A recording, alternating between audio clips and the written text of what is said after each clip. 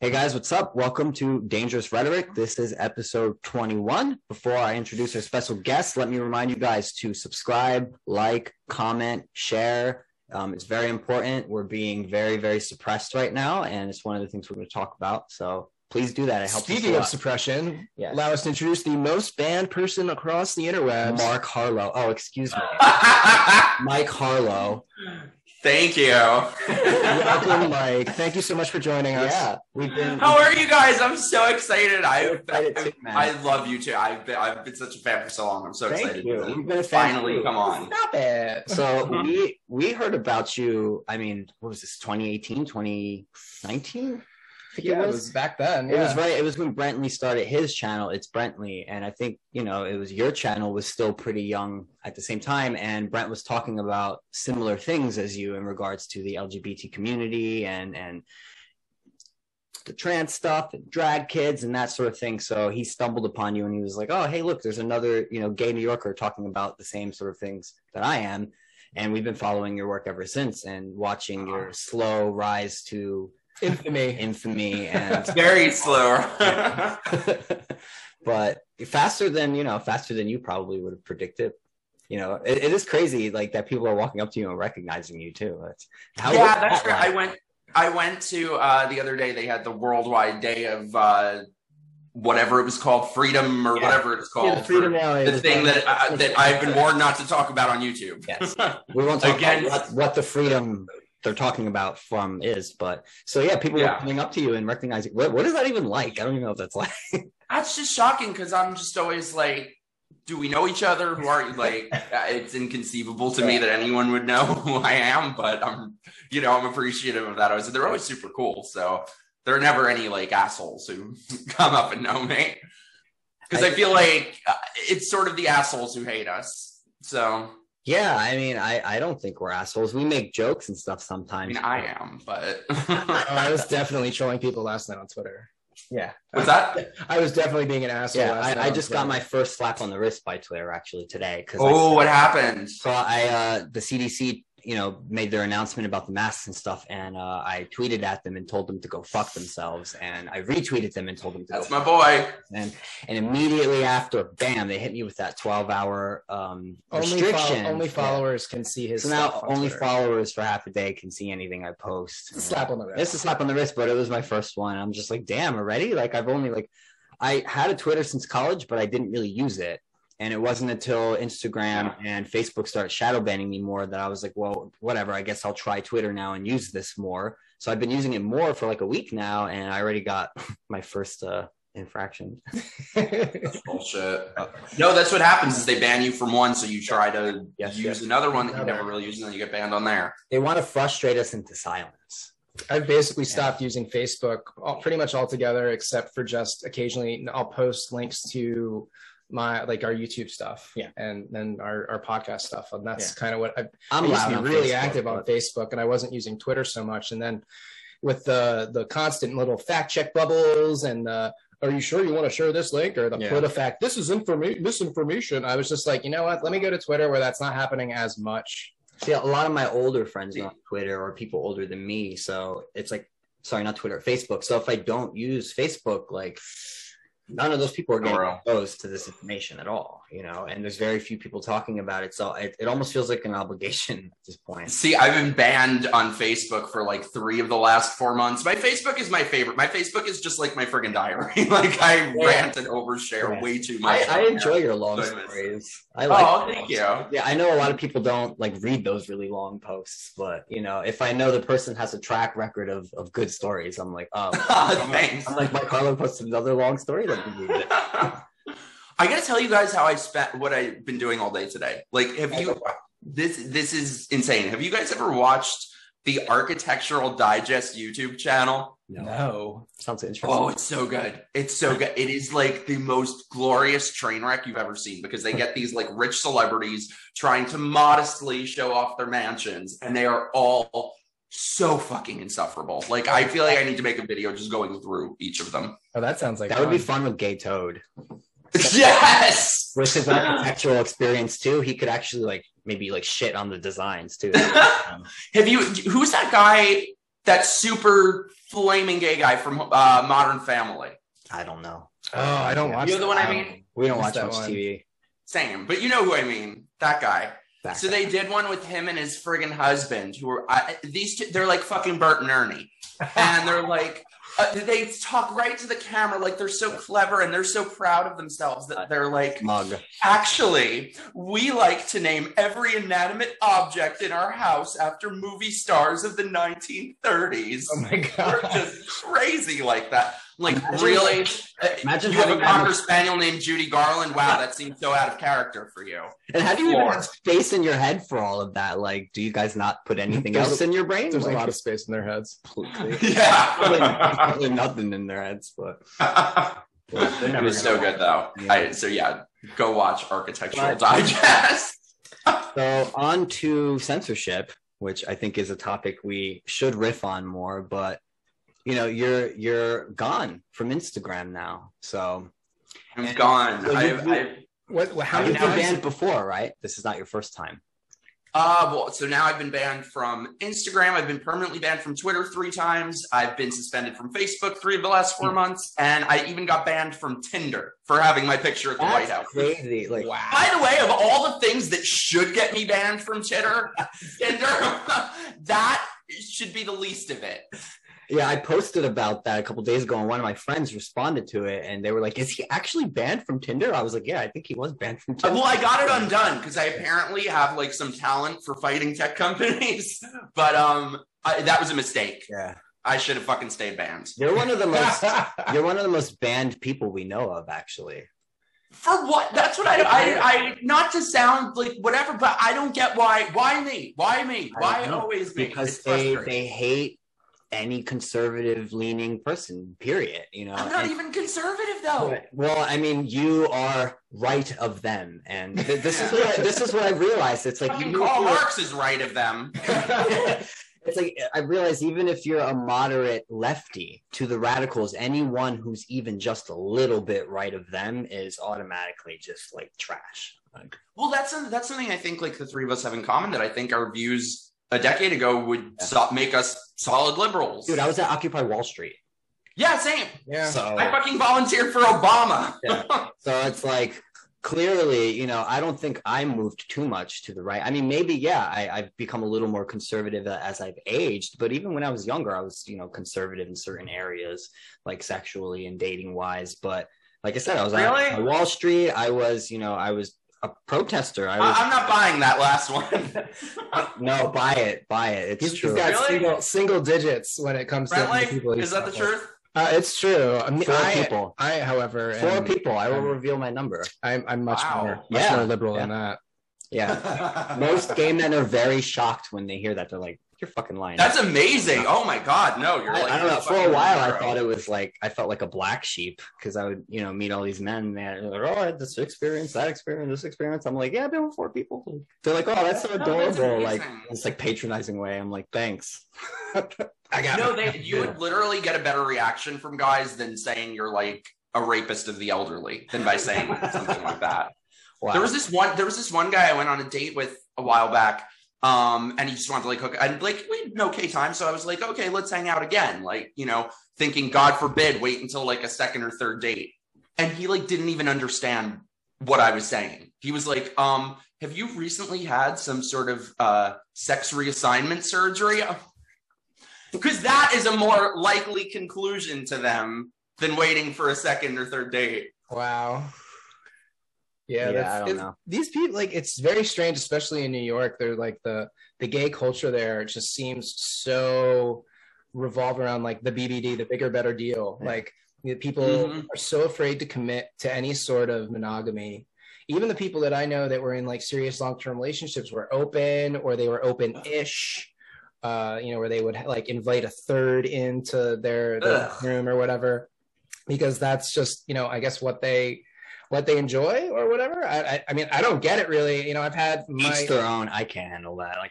And it's with one person. Please, I'm trying to find one person who can fucking handle it. Like, I don't know how people do not that. two. But like, you know, again, to each their own. But look, I think you do compromise certain things in your values and energetically and things like that by dividing your attention and time amongst people. And that's just my opinion.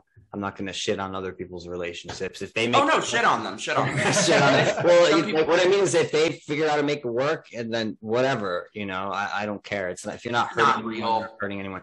I personally, it's just I wouldn't do it. It's not something in my value system. And no, same. Like if I didn't want to be with just that person, that would mean I'm just not that into them. Yeah. So I wouldn't be with them in the first place. But the gay culture in New York is so cliquey. So I never felt like I was never in a gay community, and I'm from New Jersey. Same. So where I grew up in New Jersey, there was no gay community in Elizabeth. It just wasn't a thing. That's where my mom is from. Your mom's from Elizabeth, New Jersey? Yeah, that's crazy. You're shitting me. No. You're shitting. Oh, that reminds me. I wanted to... Dark secret. I'm part Jersey. No, that's awesome. One of the things... That makes sense, actually. That makes a lot of fucking sense, actually. Why? Is it trashy?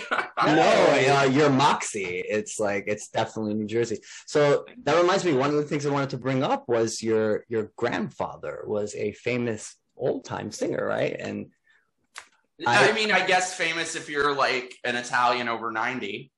My grandma's an Italian, but she's not over 90 yet. She's over 80, but she might even know him. It was she's from Jersey. She probably will. Yeah, I forgot his first name, but Roselli was his last name, right? Yeah, Jimmy Roselli. Jimmy Roselli. Yeah, so I saw a post that you made about that recently. I'm like, whoa, this is freaking cool. Yeah, my whole family are musicians. They're all in the music business. So I got kind of screwed in the gene pool when it comes to, because like I used to sing in bands, but I'm like aggressively mediocre.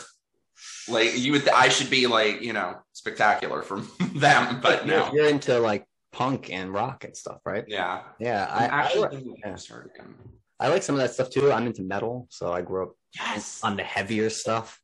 That's awesome. I know it's not everyone's cup of tea, but I love that shit. No, I love that. Yeah. What that was I saying though? No, but what you were saying, it's so terrible because I think like back when I was younger in terms of like the gay shit, like it didn't even occur to me the word conservative or that it wasn't a conscious thing that that's what it was, that I was just more conservative than them, that I had nothing in common with any of their anything, whether it's them like banging 10 different people a week or doing every drug in the world. Like that's just not what I'm about. Same. But it sort of like seeps down and infects every part of their personality, that they all have it's all about conformity, that they all they all listen to the same music. They all repeat the same sort of little catchphrases. They all have the same acceptably gay interests. Yes, queen. Oh, yeah. The word conservative is also a word I never thought to put on those particular values that I had too growing up, and my aversion to a lot of what I was seeing from the gay community. It was only later that people started to assign that term to me. So it isn't. But I think part of it is just being raised by my grandmother. And some of the values she instilled into me were just more traditional. And that was the word I would use. I would never use the word conservative. I would just use those, as traditional. You know what I think it is? I think that for gay men, it's just sort of the worst of all worlds. That, with straight people, there are certain concepts that exist, and maybe they're in short supply today, but there are at least things that exist, like respect women, or, open the door for someone, or settle down someday, wait until a third date to sleep with someone. Like these are things that exist, and there's just none of that with gay people. There's no sort of baseline expectation of any sort of decency or respect or anything. It's like a sort of societal moral expectation. I don't want to say pressure, but Jordan Peterson has mentioned this before.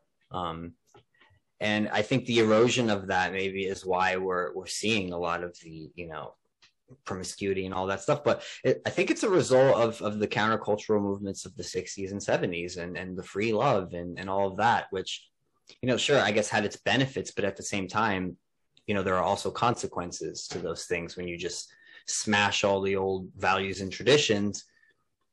I think Yeah, I don't know where I'm going with this, but the gay culture itself is still very, very young. It is young, yeah. And you see that in sort of the immaturity of a lot of gay men who like never grew up. Yeah, who like never grew up. There's this Peter Pan syndrome type of deal. Mm-hmm. The technical term is the puer aeternus, the forever boy.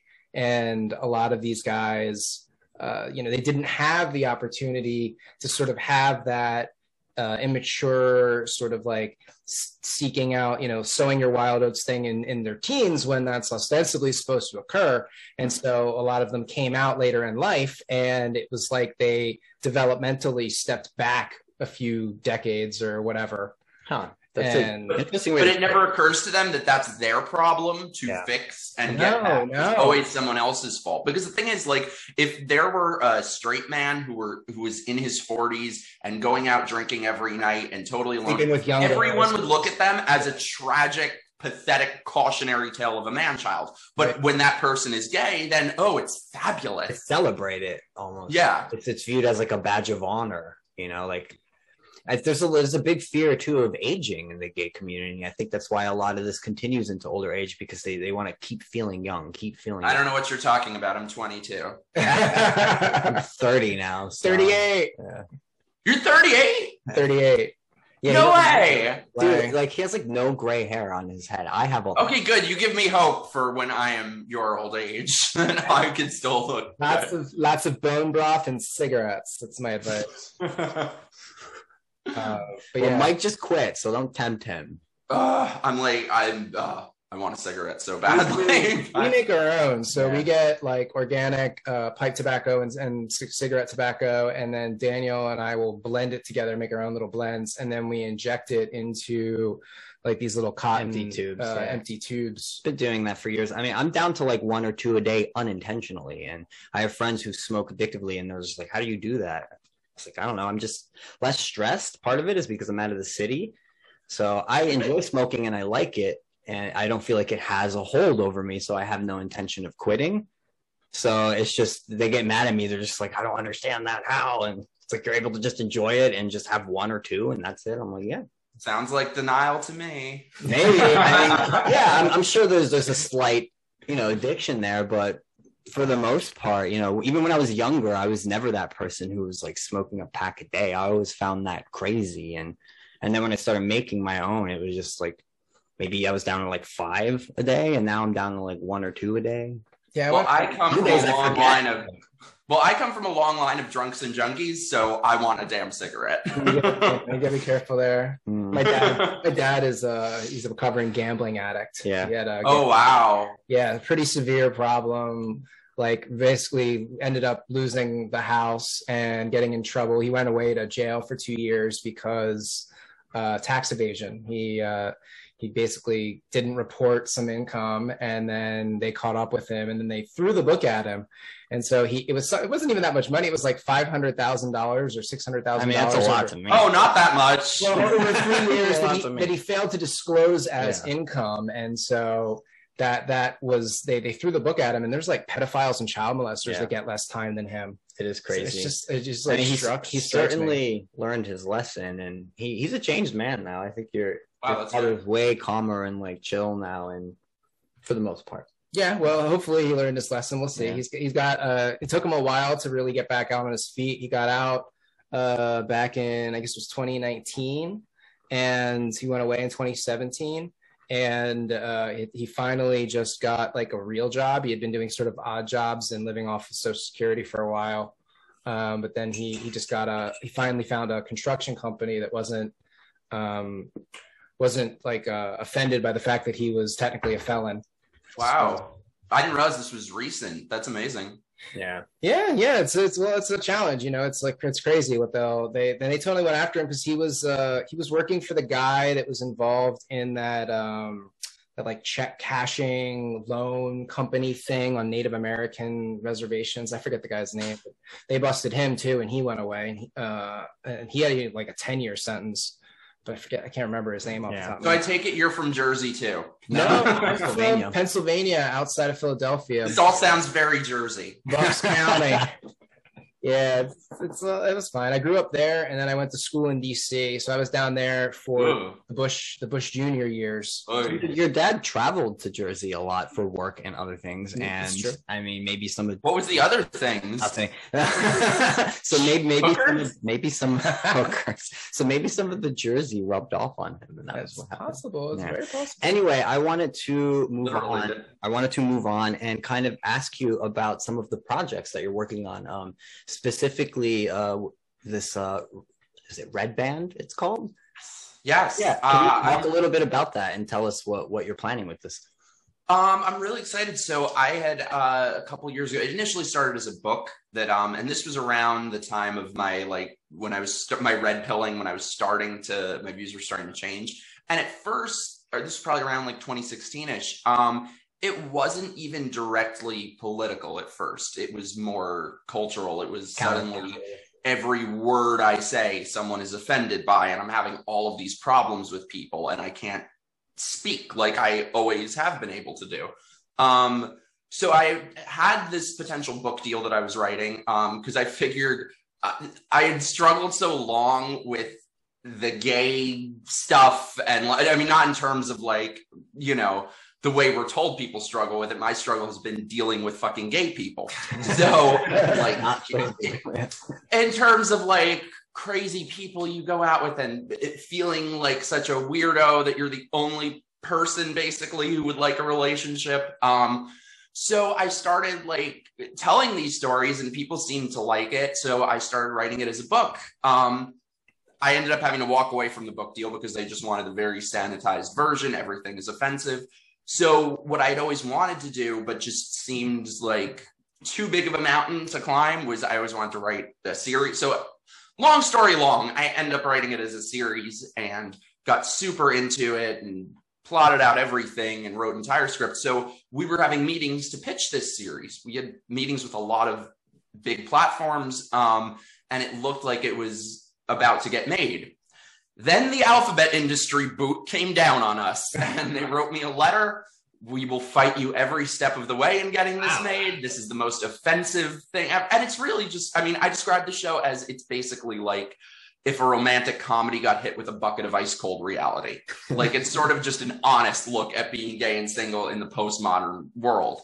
They did not want to hear that, because what a lot of people don't realize is that every single TV show or anything like that has even one gay character, a representative of GLAAD is in the writer's room telling them what they can write, how this person can speak, how this person can act, the stories they can tell for this person. Whoa. And that is why we have the same weak eunuch stereotypes that we've had for 20 years, because the image we see of gay people is the image that GLAAD and the alphabet industry want us to see. So they didn't like what I was doing. So anyway, long story short, I got sidetracked for a long time with politics and all this, but now my focus is we're making the series independently, and we're making an entire production company for other artists, filmmakers, writers to make their stuff. So it's going to be an entire platform and production company that's basically cancel proof. So sort of like a punk rock Netflix. And it's going to be awesome. Film series, comedy specials, documentaries, music stuff, the whole thing. This is what we have to do. We have to start making culture. We have to take back our cultural producing institutions, and that they want to cancel us, fine. We'll just go do our own thing somewhere else. Yeah, you're seeing it too and I think the way to do that is by being the same as we would be if we were liberals, by being inappropriate and being however the hell we want. I don't buy into this mentality that it has to be this buttoned up conservative thing, because I don't think that that's the way you affect culture. I think you affect culture by being real. Yeah, taking risks, being offensive, saying the things that people will be like, oh my gosh, and clutch their pearls over, because that's what the greats historically have always done. It's also what makes comedy so important and egalitarian. So one of the things that I always found so weird, at least recently, is the people who get mad when they hear the trans jokes. I think, it was Chappelle, he did a special a couple years ago, and he made some really funny trans and gay jokes. It's so accurate. I thought they were hilarious, and a lot of people got pissed and they were trying to cancel him. And it's just I'm just like, shouldn't you guys be happy? This is a sign you are now equal in society. Like, that's not what they want. You can be made fun of just like everyone else. And it's like, to me, that's like an honor. It's like, wow, we are now recognized enough in society where we can be made fun of just like any other group. No, they want to be untouchable. No. Yeah. They want special privileges. And I'm not saying obviously it's all trans people, and there's Blair White, there's a lot of people who are not subscribing to this. It's that mainstream caricature that's being established, and it's these very, very small minority of loud voices that are being given a platform and elevated above ours, and then we're just being pushed down and suppressed as if we're not there. And we're not with divergent Black voices, the same with any divergent Latino voices. It's the same thing, Yeah. And I think, just my opinion, I think the alphabet people, it's sort of like the most tightly controlled, in that there are these groups. It's an entire industry. I mean, it's like a literal mafia. Yeah, it's like $1 billion industry. That they sort of set what's acceptable, and everyone else has to follow. And we are by no means a minority, because it's almost 1 in 3 LGBT Americans voted for Trump. Yeah. That's not some minuscule fringe minority. He had an increase in voters among basically all minorities. 100% increase. Which is crazy. And it's like, all right, we're getting into dangerous territory there, so I'm going to leave it there. Yeah, I know what you're thinking. We'll come back to that. All I'm going to say is 81 million votes, guys. We'll come back to that. That's all I'm going to say. I agree. This is one of the things that I used to have a really strong problem with Queer Eye for the Straight Guy and RuPaul's Drag Race. Never watched any of them. I've never seen an episode of RuPaul's Drag Race. And I'm proud of it. I have. I've seen episodes of both, because, I'm a little older than y'all. And so it was more of a thing among my gay friends when, we like going to the bar and watching RuPaul at the bar was the gay equivalent of like, watching the game on Sunday for the straight people or whatever. But these shows really did a tremendous amount of damage to the image of homosexuality, because it gave this sort of idea that this is it. This is what being gay is. It's, it's fashion, it's being really feminine, costumes, and, like correcting your posture and all this stuff. When it's like, no, like being gay is just, we're same-sex attracted individuals, and that's it. Yeah. But these shows sort of inculcated this idea to the masses, and a lot of these people, who don't have gay friends, who don't realize that their less queer acting friends are gay, they see RuPaul and they see Queer Eye, and they have this very cookie cutter idea of what gay is, and it totally ruined it for people like us that are more like masculine or just like regular people that don't have these weird, bizarre, like these traits, the gender bending and all that stuff. It ignores how individual, people actually are. And it goes back to some of the stuff that Christian Watson was talking about on our show when we had him on. Yeah, he's awesome. Very smart guy. Like, we'll have him on again. We don't agree on everything, but that's exciting. Who cares? The conversation's so good. And that's why we had such a great conversation. But, he was talking about this idea of individualism and to paint all gay people, all Black people as one particular thing. It's like you're ignoring the individual uniqueness of each person.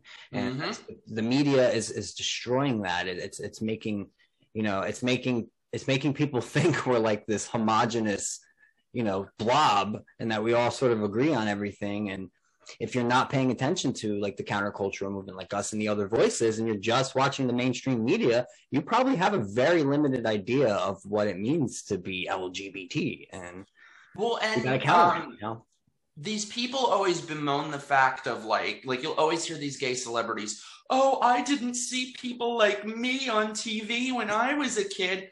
Really? Because for me, the problem was I did. Right.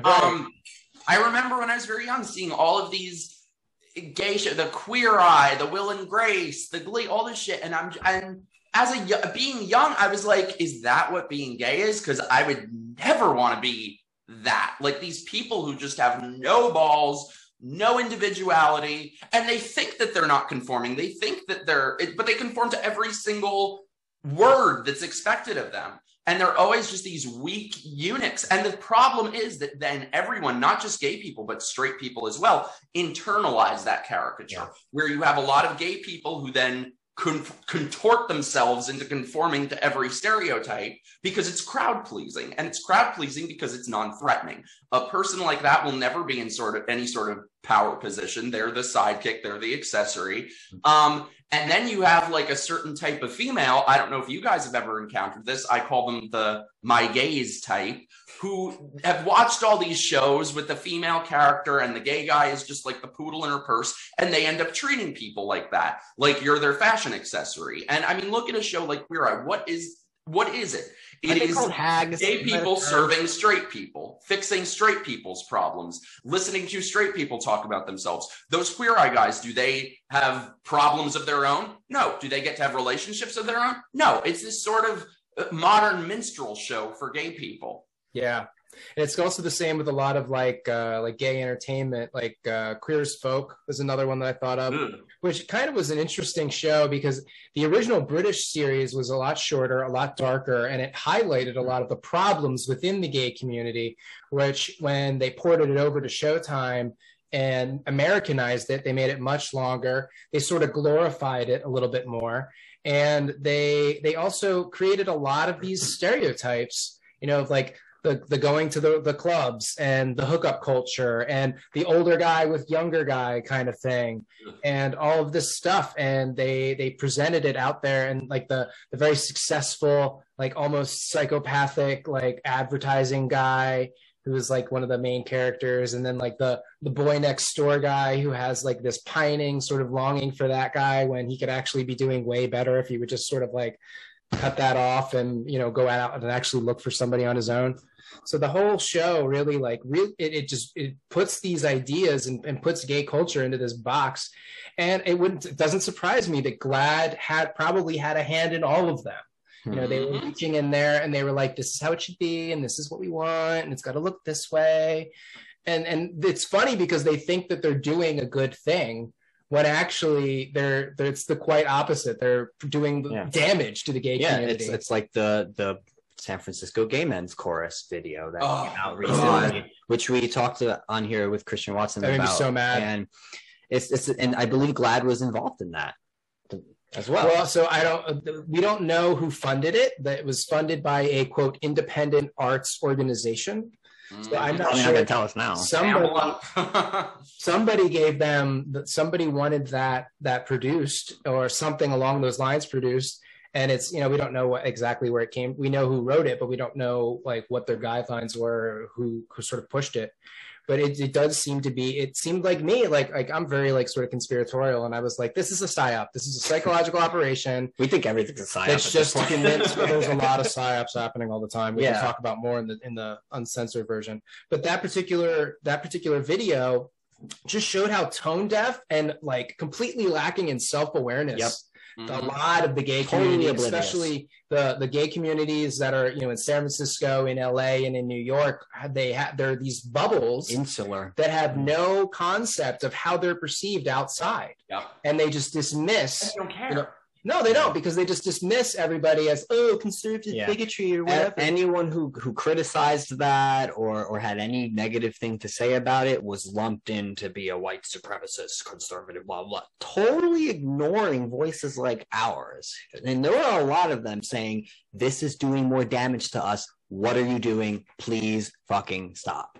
And that's why they hate us so much. Yes, and instead of hearing that and understanding and at least saying, okay, we acknowledged, even though it was tongue-in-cheek and we did it as a joke and we were trying to poke fun at conservatives, we acknowledged that this may have done more harm than good, and we apologize. No, they doubled down on it, and they're just like, they're just, you know, angry conservatives attacking us. How dare they? No, and the thing is, this doesn't happen in a vacuum. If it were just that as an isolated thing, we could say, oh, okay. But we all see everything else that is happening with children. And the horrible thing is that all of these things that used to exist, these attacks against gay people of they want to recruit children, it's a choice.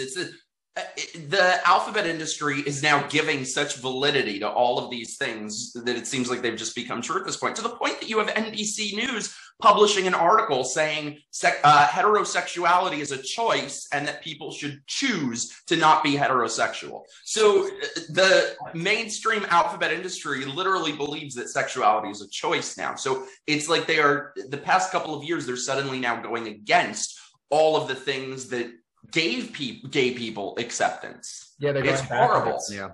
It does feel like we're going backwards. It's queer. Well, this is the influence of queer theory. So it's like the critical race theory. This is like the gay version. Critical queer theory. Which I love to remind people came from, the grandfather of postmodernism and all this critical nonsense. It was Michel Foucault, who was a pedophile, a rampant pedophile. And a lot of the people from Judith Butler, who carried on his legacy and continued to promulgate it and push it through academia, they have also repeatedly argued for the legitimization of pedophilia and in some cases lowering incest the age as of well. consent. It's that sort of thing. They want to do a lot of them time. That's not even lowering. They want to do away with age of consent entirely in a lot of cases. And this stuff is wrong, and it just blows my mind that there isn't more concern from the gay community or like the GLAADs. Well, I think to see that. I think the reason is they're too afraid to say something about it, because if they say something about it, they think they're going to contribute to the stereotype that all gay people are pedophiles by actually pointing out the actual pedophiles who are there. The problem with that is when you don't point it out, you don't disassociate yourself from it. So then it just makes it seem like you're supporting it. So by not pointing it out, they're doing the damage. It's part of a larger issue. It's their entire ideology, which is the ideology of the entire gay culture, is that you have to just accept everything. Yeah. There's no law. There are no lines. There's no nothing. You just have to accept everything. Don't judge me, Mike. Judging is good. It's like they talk about, stigmas. I'm sorry. Stigmas are a good thing. Stigmas are a form of self-defense against behavior that is toxic for you. Doing heroin should have a stigma. Yeah. Committing suicide should have a stigma. Sure. Certain things, having unprotected sex with a dozen people in a week should have a damn stigma.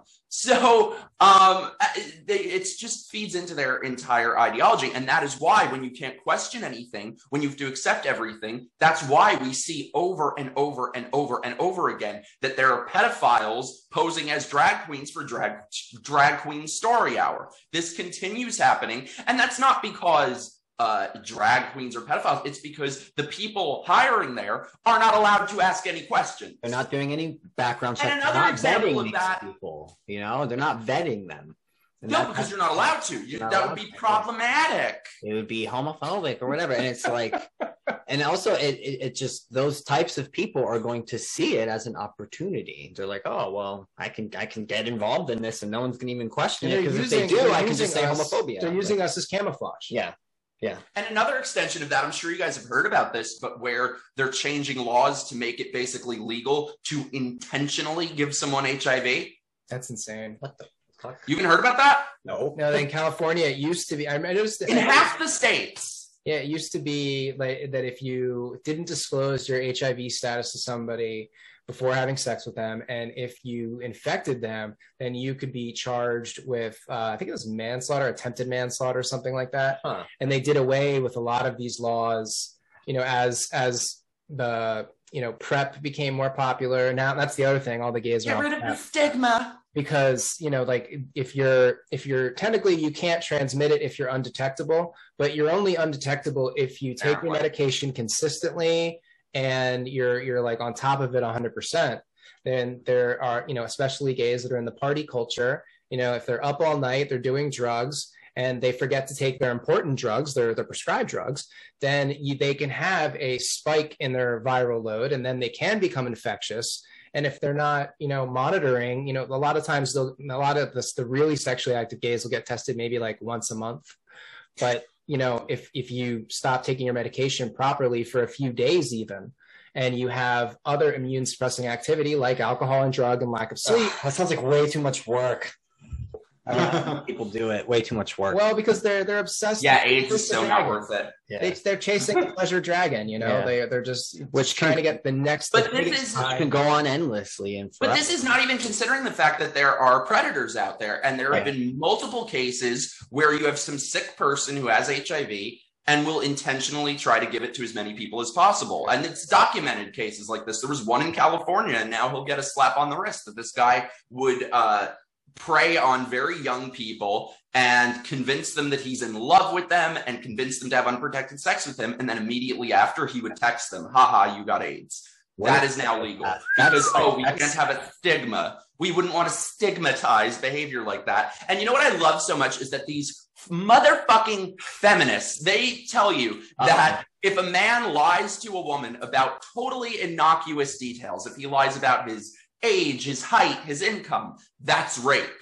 But intentionally giving someone HIV isn't. If this shit, if this impacted rich white feminists, there would be riots. Probably. Yeah, totally. Yeah, that's psychopathic to me. If you know you have an illness and you're deliberately infecting people with it and then laughing at them afterward, no conscience there. Yeah, I've literally had liberals argue with me that's not a crime. It's not sexual assault. So weird. Because it doesn't affect them. Yeah. Oh, and then they start arguing with me that AIDS isn't a gay thing. I'm like, get the fuck out of here. It's exhausting. Exhausting. Did you see the article? There was an op-ed piece in the Washington Post a few weeks back that I riffed on, and it's Brentley. It was about it was around Pride, and it was written by this lesbian who was married to a trans woman, and the title of the piece was yes, there's kink at Pride. It belongs there, and I want my kids to see it. And I was just like, wait, what? What are you saying? Like, freaking weird. Can you just stop? You even hear yourselves. And it's funny because if you look at her Twitter profile, she's got like actually autistic labeled in there. And I was like, no shit. I was like, well, this makes sense now. Of course, you like totally tone deaf, and you have no idea why this is bad. And the way that she would describe, the kink at Pride. It was very like PG-13, very light bondage or maybe costumes and whatever. But I've, in 2011, I went to Folsom, the Folsom Street Fair out in San Francisco. And it was the weirdest thing because there would literally be like naked people. There'd be people like, whipping each other. There'd be people dressed up as like furniture, like holding a pose for like hours and hours and hours. And, in the crowd, there would be families and small children. God.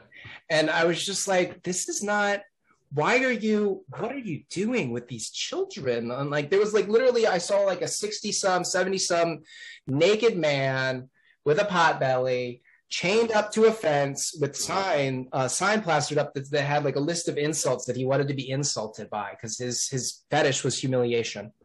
You have mental problems. I'm sorry. Damaged, and they want to normalize this, but they also want it to be included in the LGBT community as if it's an identity or something. No, your weird kink stuff is your private thing. You can keep in your private space. If you want to do it, go for it. But when you start bringing it out into the public space, and then this woman's trying to argue like, oh, it's not subjecting people to their sexual fetishes. What about the exhibitionists? What about the people who get off on people watching them? Yes, it is absolutely subjecting these people to their sexual fetishes. And this goes back to the fact that nobody will tell gay men the truth. Yes. That's what it is. Yeah. Nobody will tell gay people the truth. They're too afraid. They're afraid of being canceled. You can't even say that. You can't even say, look, maybe this is like controversial shit to say. I don't know because people don't want to hear this. But sorry, if you want to be chained to a fence and have strangers screaming, you have mental problems. Yeah. I'm sorry. Apparently, people probably don't need a therapist. I got into such a fight. Something happened in your childhood you haven't contended with. One of my ex-boyfriends, he had a bondage fetish. He liked to be tied up. And he's adopted. He was sort of abandoned at a very, very young age, as an infant. And I asked him, I was like, do you ever think that maybe your fetish has to do with wanting, to be restricted so that it forces your partner to be there and you sort of like, that they might have something to do with one another. And he's like, no. It's just like, okay, well, it probably doesn't occur to a lot of them. And like I said, it's because a whole culture develops around it. And, you know, it's the same thing with addicts. Addicts like to hang out with other addicts, and then they all justify their behavior to each other. No one ever points out to them that maybe we should stop this because they're all participating in it. So it becomes normal. They don't question. You want to hear some sick shit? Can I tell you a story? Definitely. Story time with Mikey. So this is maybe like a year or two ago. I met this guy. We went on a couple dates. He was really cute, but like annoyingly normal, you know, like super preppy, and he was a frat guy, and like, so I felt like a fucking total weirso. Was this recent? No, he said a year ago. No, this was a while back, because I still had at least one liberal friend to hate me for this. So, so anyway, we went on probably like 3 or 4 dates, but like nothing was happening. I was so weirded out by it. And then I found his Grindr profile. Oh my. Looking for a chastity slave. Do you know what that is? I do. I don't think I didn't. I had to Google it. So can you explain this to me? I don't. I'm so innocent. Like I said, 4 people. Me too, apparently. So they want to keep a person as their slave, and they put your dick in a locked cage. I saw pictures. It's about this big. So if you like got a boner or anything, like it crushes your dick, and they hold the key to it. They hold the key to it, and you keep it on forever. And I'm like, Jesus, I'm like, that's why he wasn't into me, because he could probably tell that shit would never fucking fly with me. But I'm like, what's wrong with you? So anyway, though, my point was, I got into such a fucking fight with people, with liberal friends, when I was talking about this, and I'm like, I'm sorry, I think there's something wrong with that. And they're like, you're judgmental. I'm like, yes, I'm like, if you want to keep another person's dick in a cage and hold the key to it, kind of weird, like. Kind of weird. You have psychological and emotional problems, and you need help, and you need Jesus. Yeah. Well, I think there's a huge, like the real epidemic in our society is mental health, and it's something that we don't talk about. It doesn't get addressed, and it's a very pervasive problem. And I think it goes hand in hand with child abuse and domestic violence, because I think a lot of these like child abuse and domestic violence are a lot more common than we like to acknowledge at a societal level. I think it's something like 1 in 4 boys and like 1 in 3 girls is sexually abused before the age of 12. That was the statistic that the book Predators gave, which is a really, really good book that I recommend everyone read. The full title is Predators, Psychopath, or was it Predators, Pedophiles, Rapists, and Other Sex Offenders by Anna Salter. Good read, not an enjoyable read. Really disturbing. It's an easy read, but it's not an easy read because of the content of it. And what was so fascinating about that book is that it gives you perspectives from the victims and from the victimizers. So you hear the testimony from both. You read why victimizers did what they did, and then you read the victims. And Anna Salter is it's a hard thing to read. Trained psychiatrist who's like well versed in the field, who treated a lot of victims. But anyway, like this is the thing that I think is really lending to a lot of these sort of extreme fetishes and weird sexual behaviors, and we can't even have that discussion because there's this idea that if you say that that mental health is impacting or lending to the behavior, that you're being judgy or you're judgmental, or and one of the big things that I noticed in New York too is that the phrase "don't judge me" was a very common, ubiquitous term. It was like a meme, and it was something that I had even sort of imbibed.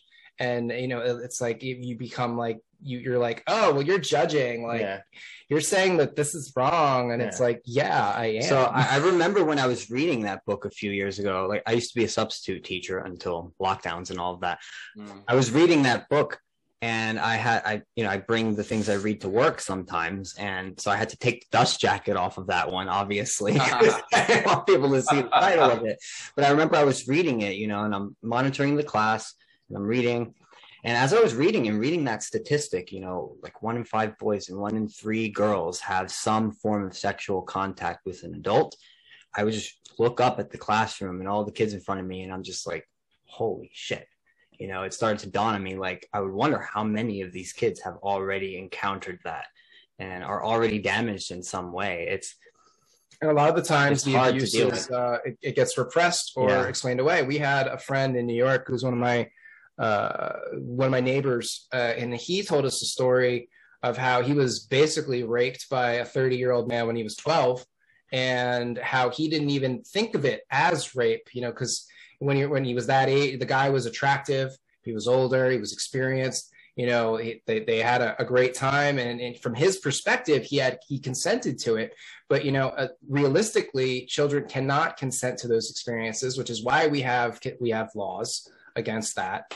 And he didn't even think that he had some sort of damage from it. Lo and behold, like now he's like he has had trouble sort of like being in a long-term relationship. He's very sexually active. He's like like big into nightlife. And I was just wondering like how much of that behavior was sort of he was pushed towards because of the early sexual experiences. Yeah. I first of all, going back to what you said, I don't think being judgmental is a bad thing at all. I think you need to discern. It's an intelligent thing to judge people on their actions. What's bad is prejudice, prejudging people. Like, the last guy I liked, I was like, he kept judging me about my political stuff. And the reason that upset me is that he was prejudging me. He was assuming how I would be based on things he doesn't know.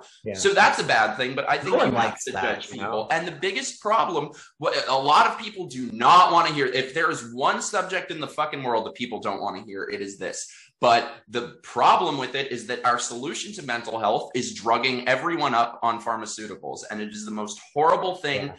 We have no idea of how many people are on these mind-altering drugs. The last 8 guys that I dated, were on antidepressants.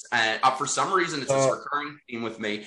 Everyone is on antidepressants, and God, I will never forget when I was maybe in like my mid-20s or something.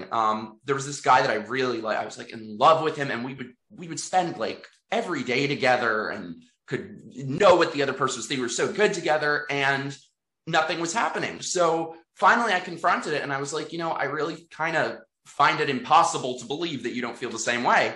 And he says to me, he's like, no, I do. I really like you, but I can't be with you because I'm on antidepressants, so I can't really feel love. I can't feel happiness. I can't feel sadness. Everything is just gray.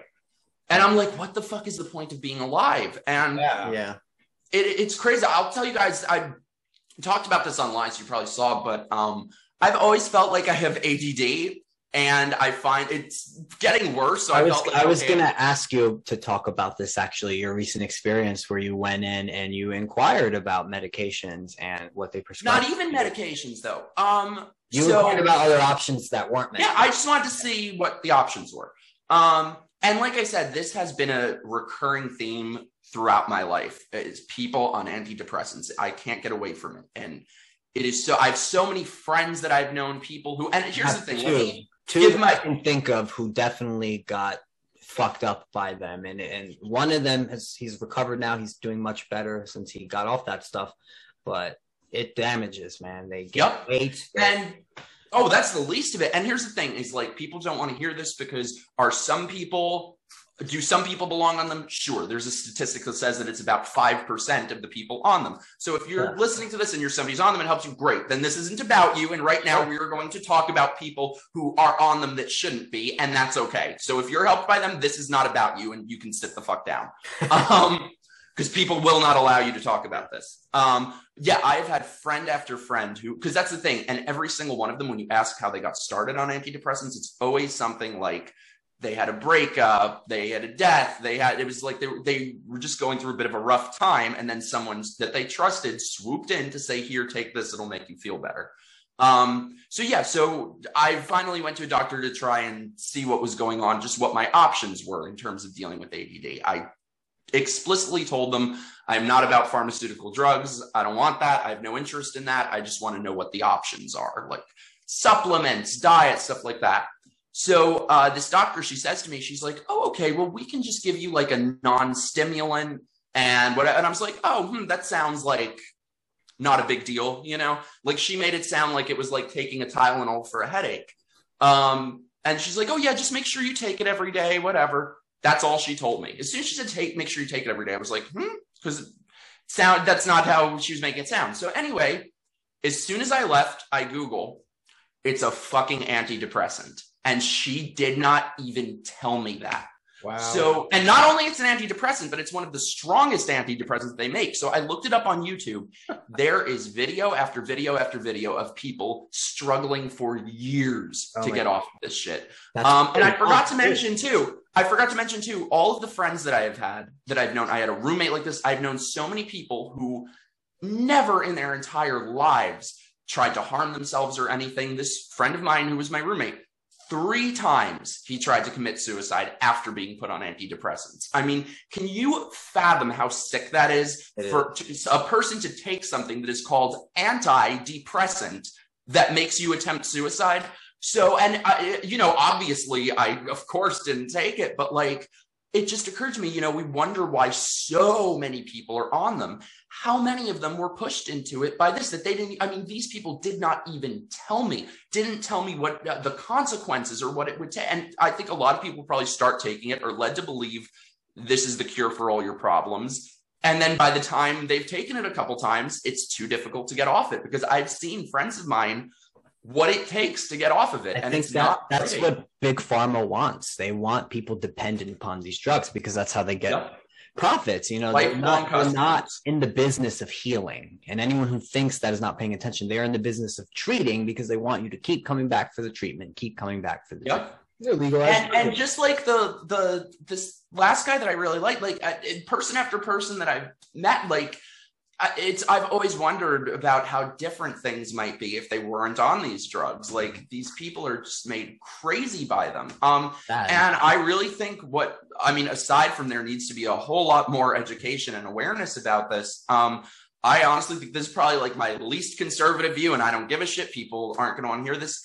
Ban the pharmaceutical sales industry, because it is so sick, the idea that it's a transaction, that people get money based off of what they prescribe you, that they have incentives to prescribe you on more things. There should be no such thing as the pharmaceutical sales industry. Yeah, it used to be that you couldn't advertise pharmaceuticals on television. And then it was during the Clinton administration, his FCC did away with that rule. Yeah. And then all of a sudden you've got all these drug commercials on television. And you watch the commercials, and it's always like, may cause you to bleed out of the ass, may cause your heart to explode, may cause death. And it's like they run it by really, really quick just to make sure, legally they have to do that. Effects, yeah.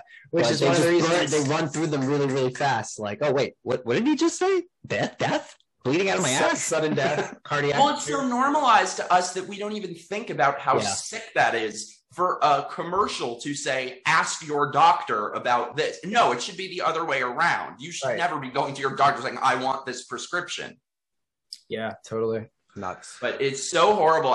We're really becoming just a nation of pharmaceutical zombies. I honestly think this is one of, if not the biggest issue. This might be a good point too for us to transition into our forbidden part of the show. Yeah, so let's do that. Yeah. So let's just say this is going to be the end of the YouTube version. So if you're watching this on YouTube, you can proceed to www.dangerousrhetoric.com for the rest of the conversation. Or can I tell people where to find me in case they don't do that? I'm banned from everything. I was banned from Twitter, and I finally made a new one. So find me on Twitter, because it feels like I'm just screaming into the void. So my Twitter, Mike Harlow, not Mike Harlow, by the way. And also I just launched on Locals, and I'm going to be doing a lot of really cool stuff on there. I think it's going to be really fun. So it's mikeharlow.locals.com. Cool. Yeah. Sweet. Okay. Well, then I love you guys. We love you too. All right. Now let's talk about all the things that we can't talk about. Go to the website, guys. All right. So speaking of how the pharmaceutical industry, it struck me about the vaccines, because the first thing that I thought was that they're pushing this intervention that we don't even know if it works. They claim that it works, but when you actually look at the trial studies and the way they came up with these numbers of 95% effective was very, very tricksy. And they showed that what they did is they took the difference in the number of people that took the shots versus didn't get the shots, and then they turned that into a percentage, when if you actually look at the raw numbers, they're very close anyway. So it was just like, how do we even know that the shots work? Like we don't know that they work. And what it seems like, and they keep saying this talking point of how it's a pandemic of the unvaccinated. And when you actually look at the data, it looks like, especially if you look at data outside of the US, because I feel like the US is very controlled. But if you look outside the US, like in Israel, for example, which is one of the most vaccinated populations on the planet, they had the Pfizer vaccine very early. They're having a wicked breakout of all kinds of cases, and it's all the vaccinated are the ones that are getting sick and ending up in the hospital. And they keep telling you this lie that it's like the unvaccinated are the ones that'll reduce your severity of symptoms or whatever. It's bullshit. Like the Delta strain itself is actually less likely to cause severe symptoms, because as a virus, especially a respiratory virus, circulates in a population, it attenuates and it becomes less deadly over time. And this is something that's well established in virology, but they don't talk about it. They pretend that the opposite is happening. It just blows my mind. And they want these customers, and there's such a financial incentive to the vaccines that they're just driving it through. And if you question it, you get banned off YouTube. If you say, like, one of my first bans on Twitter was because I was talking about vitamin D. I said, I think I was replying to a Hill article. And I don't know if you know the Hill, but they're like sort of a lefty alternative outlet that's not really alternative. But I said something along the lines of, vitamin D and vitamin C taken on a regular basis, along with exercise, dieting, and stress management, is a much safer and healthier alternative than an experimental jab of which we don't know any of the long-term consequences. Yeah, and they've even admitted that it's still in trial. Off Twitter off that. It's still in trial until I'm just gonna open my window. Go for it. So I don't know, man. She's nuts. Yeah, well, it's just, this is what they do. They're lying nonstop. It's for the purpose of getting more money, more customers, and they have it's like there's no conscience involved in the process. Than that now, because they're trying to segregate society based on vaccination status and which is also political status. It's totally political. It is. Like, anyone who's on board with this, man, it's like, you're not on our side. But it's also not too, because there's a lot of liberals. I know a lot of liberal lefties that will not take the vaccine. They'll never take it. And really, they do a lot of, our friend, why am I blanking on her name? She moved out of New York with her husband, Machik's girlfriend. Erica, yes. Yeah. So Erica is like, she's the most liberal lefty you'll ever meet. And she's pretty moderate, but she's definitely she's left. She's pretty lefty, but she she did like nude modeling, and she's funny as hell. We love her. We're gonna have her on. Yeah, she's great. But she's been fighting the lockdown since day one. She's been very against the lockdowns, very against mandatory vaccine passports, very sort of freedom minded. Yep.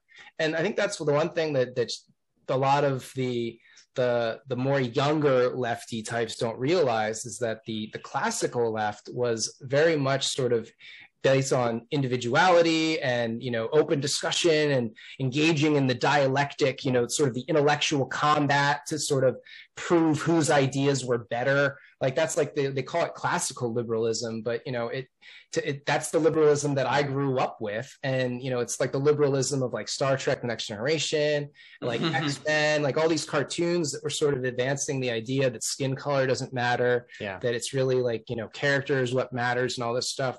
And now they just want to go backwards on all of that, and it drives me nuts, because and they've basically taken over the left. And from someone like, I grew up, and I always felt like a liberal, identified as a liberal. I've always been very anti-war, very like pro-free speech, very anti-big government, and like against this like authoritarianism that seems to be like gaining more and more popularity among like the crazies. I just never liked labels. I was never someone, even when I was in high school, I hated the idea that I had to slap a label onto the way I thought. Because I always viewed my thoughts and my beliefs as something that should be in constant flux, and something that I'm constantly updating and adding more information to. So by putting a label on my mind, I found it very restrictive and limiting, and I never wanted to box myself into any sort of category. I'm conservative in some ways, and I'm very liberal in other ways, and I think a lot of people are and don't even realize that they have certain liberal values and certain conservative values, and there's nothing wrong with that. Well, that's another problem, though, is this entire ecosystem of political thought, where the people who gain big platforms are the ones who just tell people what they want to hear. You will know every single opinion of theirs before they ever state one. Yeah. So I think what we need is more people like us who, like, for me personally, the moment that the right becomes authoritarian and is pushing things that I don't think are best, I'm out. Yeah. I'll find another side, you know? So are you familiar? Sorry. Go on. No, you go. I was just going to say what I personally think this whole thing about is we are really seeing over the past couple of years sort of the fusion between state and corporation. And that's really what this whole thing is about. The same way that small businesses had to close, but big corporations could stay open. Which is actual fascism. Yeah. And if you look at, oh God, I totally blanked on what I was going to say. Oh yeah, no, if you look at the media, the news media, what it has done for independence of journalism, there in terms of there just being a handful of corporations, I think it's 5 or 6 corporations that control the entire media. And look what that has done for independence of reporting. I think that they are trying to use that business model for the entire country, basically, where we are just run by a handful of corporations. It is just about centralizing power. And we're really getting to a point where for a while. These motherfuckers who talk about, oh, they're a private company, they can do whatever they want. Bullshit. Look what just happened a few days ago with Biden. We are getting to a point where big corporations are basically becoming state actors, and they should be treated as such. Yeah, well, look, James O'Keefe was banned from Twitter immediately after he exposed CNN.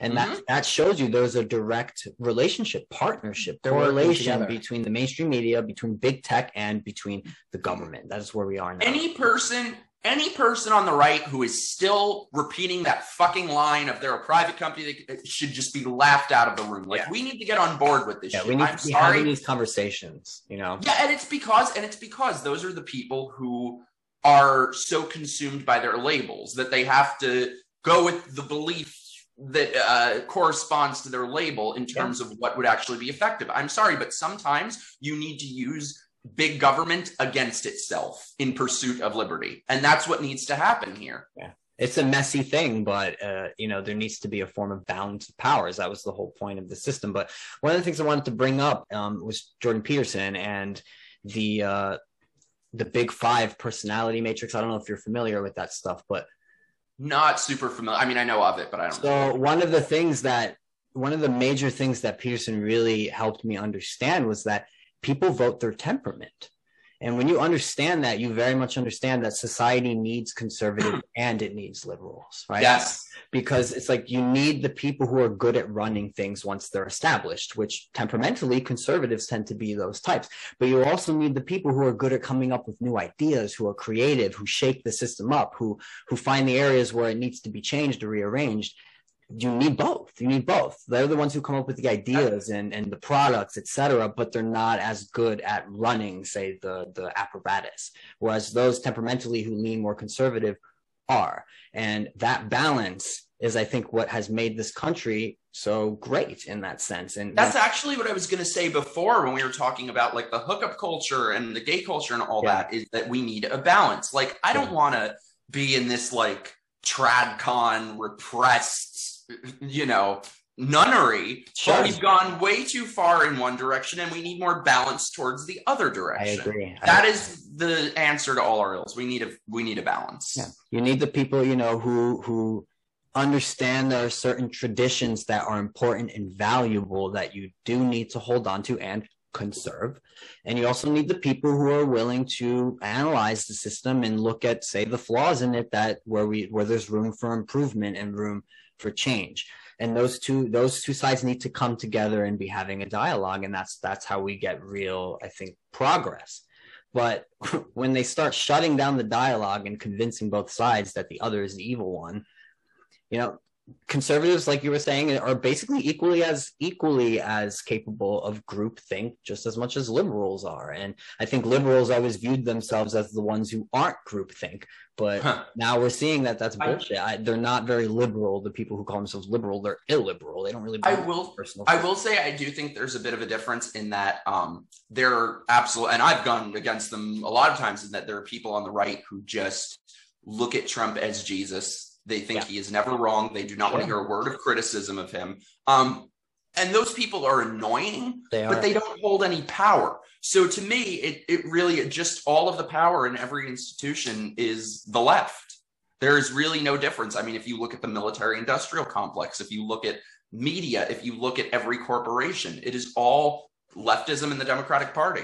And the thing is, it's not like, these people, they're using radical leftists just as their useful idiots. It's not like they're actually socialists. It's not like they actually care about identity politics that much. They don't give a shit. They don't. No, they're con artists, and this is their snake oil. And they see how valuable and how powerful of a commodity the snake oil of identity is.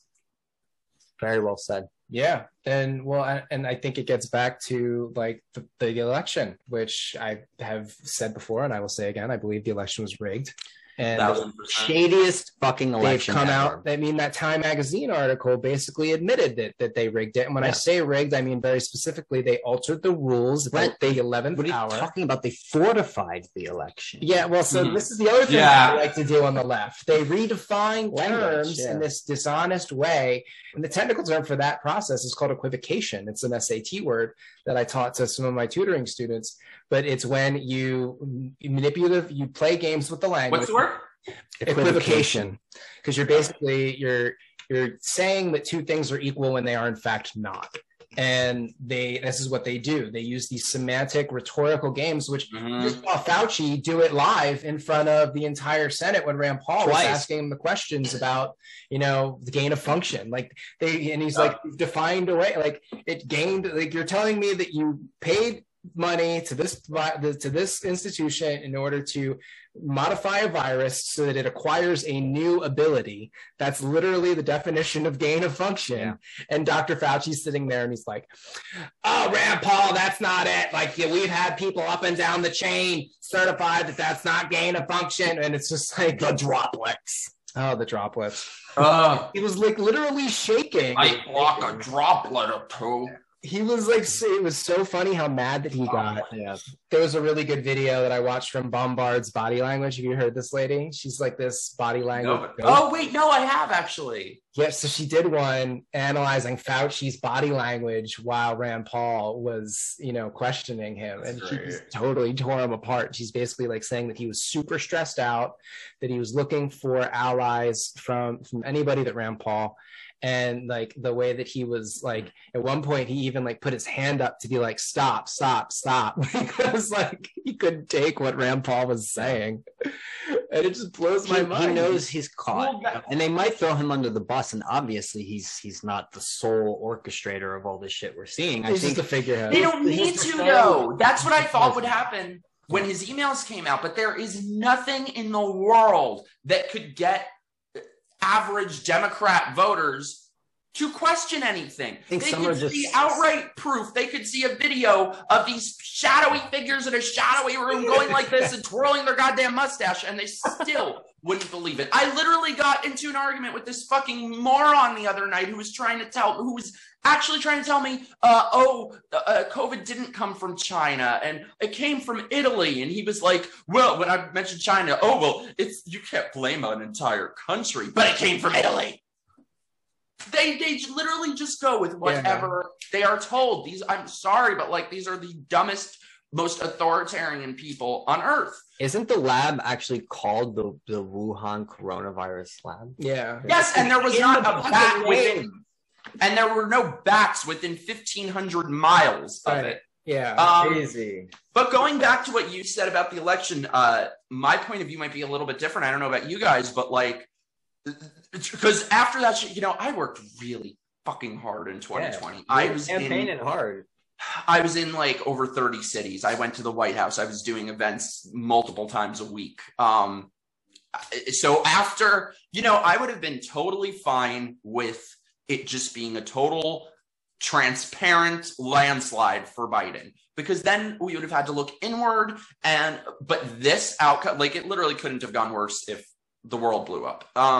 So I literally just went into like such a depression afterwards because I don't know, I had trust in everything, our system. I lost that long ago, man. I have now because it really felt to me like, wow, you can't just vote this ideology out. And the thing is, for me, I honestly blame our side. I blame Trump. I blame Republicans because all of this was allowed to happen. Yeah. They got outplayed. Yeah. And for people like us to have been saying for so long, they're going to cheat, they're going to cheat, they're going to cheat. I mean, they were literally outright telling us that. They were telling, you had Mark Zuckerberg going on TV saying, oh, well, we're not going to know the outcome for weeks. Why would you know that? Yeah. So they were literally telling us that. So for there to have been no leadership, no plan in place, no strategy, no message, and then the people that he has handling it, you have a man with shoe polish running down his forehead, and we look ridiculous. So to me, I love Trump. I was literally his most passionate supporter. I very much hope that he does not run again, because that is unforgivable for me. He didn't stand up against the lockups. Yes. He didn't stand up against the masks. Yep. He still to this day is not standing up against vaccine passports. He pushed the shots too. I know.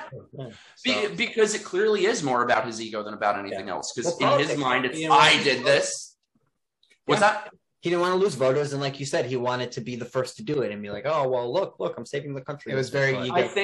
I think that Trump from about 2016 to 2019 was spectacular. He fell apart that last year, and that's a tough pill for me to swallow, because from someone who went from hating him to loving him to now being very frustrated with him, I just wish there were better leadership. Like, I mean, the fact that there was just no plan is crazy to me. Well, and I think a big part of the problem is that the enforcement apparatus has been captured. So this is one of the things I noticed when the whole Epstein affair sort of dropped, was that Attorney General Barr at the time sort of participated actively in the cover-up. And when I saw that going down, and, you know, he was like, oh, this was just sort of like a series of institutional failures and blah, blah, blah. Sure. And then, you know, you realize that his father, Donald Barr, actually gave Epstein his first job at the Dalton School when Epstein wasn't qualified for the position. So it behooves the question, you know, who told Donald Barr to hire Jeffrey Epstein at the time? But you know, it shows that these connections do exist, and that, you know, we couldn't trust Barr to do the right thing then. And so going into the future, why did he appoint him? Well, then this is the big part of the problem, you know, like they're really, you know, it is a swamp. DC is a swamp, and Trump surrounded himself with backstabbers and sycophants. So these are people that would And whose fault is that?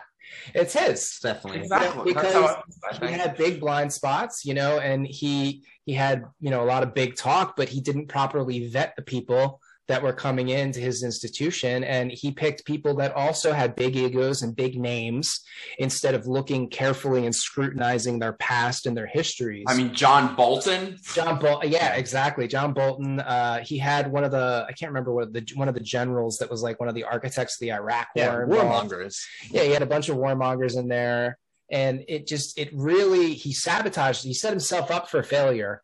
And then this entire time, the CIA is pushing this line about Russian collusion and Russia influencing the election. And that's the other thing that's really funny, is that for 4 years, we were told that the election was, you know, invalid, that, you know, Trump really lost, that it was Russia hacked the election. Little to no evidence. And then soon as like the sides switch, when there's actually evidence, and we have it was secure. There was no fraud. What are you talking about? Yeah, it's like if you can't question it. Yeah, you question it, and is now you're like seen as a domestic terrorist or something. It's insane, man. It's insane. And that's why, like I said, I'm not a conservative, and maybe it'll show here, but the right needs to get on board with the fact that we need laws to crush these people. Yeah. When it comes to the tech companies, when it comes to the corporations, when it comes to big pharma, we need to crush them. I'm sorry, but sometimes you need big government to fight big government. Well, I think now the ultimate hill to die on is these fax passes. And to me, that's the line right now, and who's on our side and who's not. So, like, look, I don't care if you're conservative or liberal or Democrat or Republican. I don't even care if you got the shot or didn't get the shot. If you got the shot and you support my right to choose not to get it, we're on the same side. We're on the same side. And I think that's what we have to bring it to that point, you know, and then maybe something can be done about this. But It's also yeah, weird. but then polarization is scary right now. That's happening. But then we'll have these feckless Republicans in office who just won't even talk about it. You know, I saw somebody posted on Twitter the other day. I forget who it was, but somebody said Republicans in 10 years are going to be like, hey, well, if Democrats want to have another round of climate change lockups, they need a warrant. Like, it's so disgustingly accurate. I'm like, you people are fucking useless. Well, yeah, I mean, we can't even get our people on board with like, hey, we need to use every tool in our toolbox to combat this. I mean, they just want to have these like high-minded, theoretical, everything is theoretical with fucking people, and they don't realize that we are in war. Yeah. What tells me too that election was stolen is the fact that the Democrats and all the people from that side are fighting against transparency. And the way I saw it from the very beginning was like this. If you are against Trump, shouldn't you be the first, and if you truly believe that he lost, you should be the first person who demands transparency when everything is looking so shady, so you make sure that you actually got him out and you won legitimately. The fact that they're opposing it, the fact that they're resisting any sort of attempt to audit shows me that I think deep down most of these people know that Biden did not win legitimately. They know, and that's why they don't want transparency. They're going to fight it tooth and nail, and they have been. So look at that. And that's why everyone. By the way, the Arizona audit Instagram page gone, just got suspended. Yeah. What a shock. Yeah. Shock. And that is why every person who is against this shit needs to get on the same side and fight them with everything that we have, because people on our side is so split and divided and wants to argue about these ridiculous things that don't matter. I mean, go on Twitter, people are arguing about fucking gay marriage still. Who gives a shit? Like, we are at war with these people. Yeah. They have crushed people's livelihoods. They've crushed entire industries. They have destroyed the mental and developmental health of an entire generation. I'm going to read a Gay Toad tweet because we love Gay Toad and we stan him hard as hell. Yeah. My boy. 5 hours ago, he tweeted, "You took away the people's right to live freely, to earn a living, to operate their business as they see fit, all under threat of arrest for well over a year. And to top it all off, you shat on a shady-ass election. So cordially, all of you can go to fucking hell." That's my boy. Mwah. Love you, Tony. Now it's coming out, too, that they found 7 different groups of illegal ballots in Wisconsin.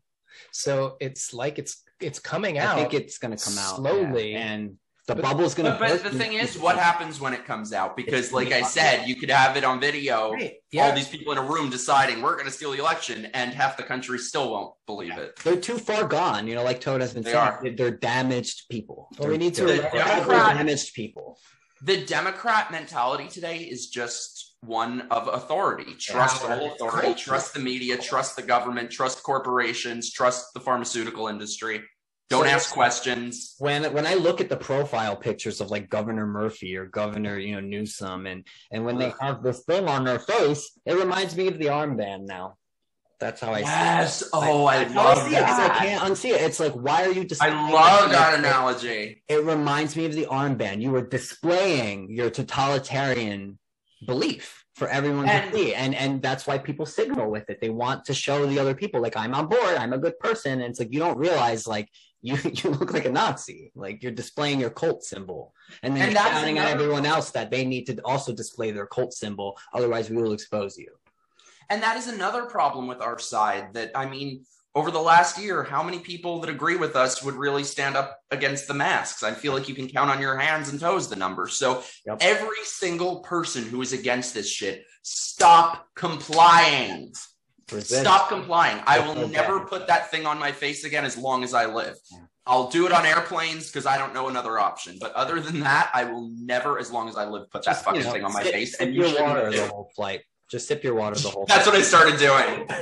But no, there needs to be consequences for businesses. They want to say, oh, it's a private company, they can do whatever they want. Great, then there should be a consequence and a penalty to them requiring that. If they would lose money, if you will take your businesses to places that don't require you to put this friggin' face bra on. You gotta confront them too, like Toad was as nasty as they are, because they have no problem confronting you. Yep. Because they do fold. Most of these people are cowards. Why else are they walking around with this thing on their face and afraid of everyone and everything? They're cowards. So when they say something to you, say something back. Just be like, shut the fuck up. You don't care about your health. Like, I'm perfectly healthy. Stop treating me like I'm a sick person and like I'm an infection vector. Like, do you realize what you sound like? Oh, that's what someone said to me. This woman at the grocery store a couple months back started screaming at me, and she was like, "You're infected! You're infected! You could be infected!"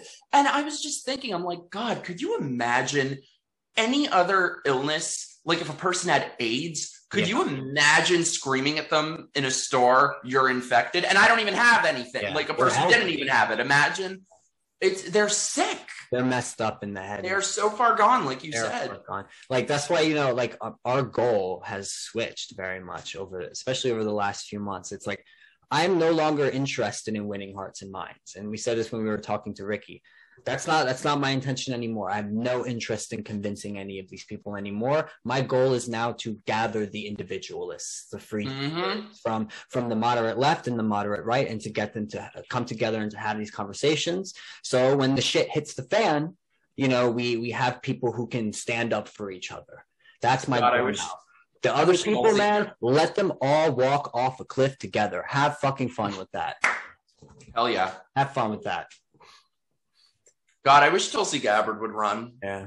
Republican. I mean, she did her dirty. Yeah, she did annoy me a bit when she dropped out and like backed Biden. Although I get it, it's like you're a Democrat, so of course you're going to back like the Democrat candidate. Yeah. But for the most part, she seemed to be the only one in Congress who had any like a conscience and any principles at all. So I do still like her. And the only people I would love to talk to her on the show. That would be fun.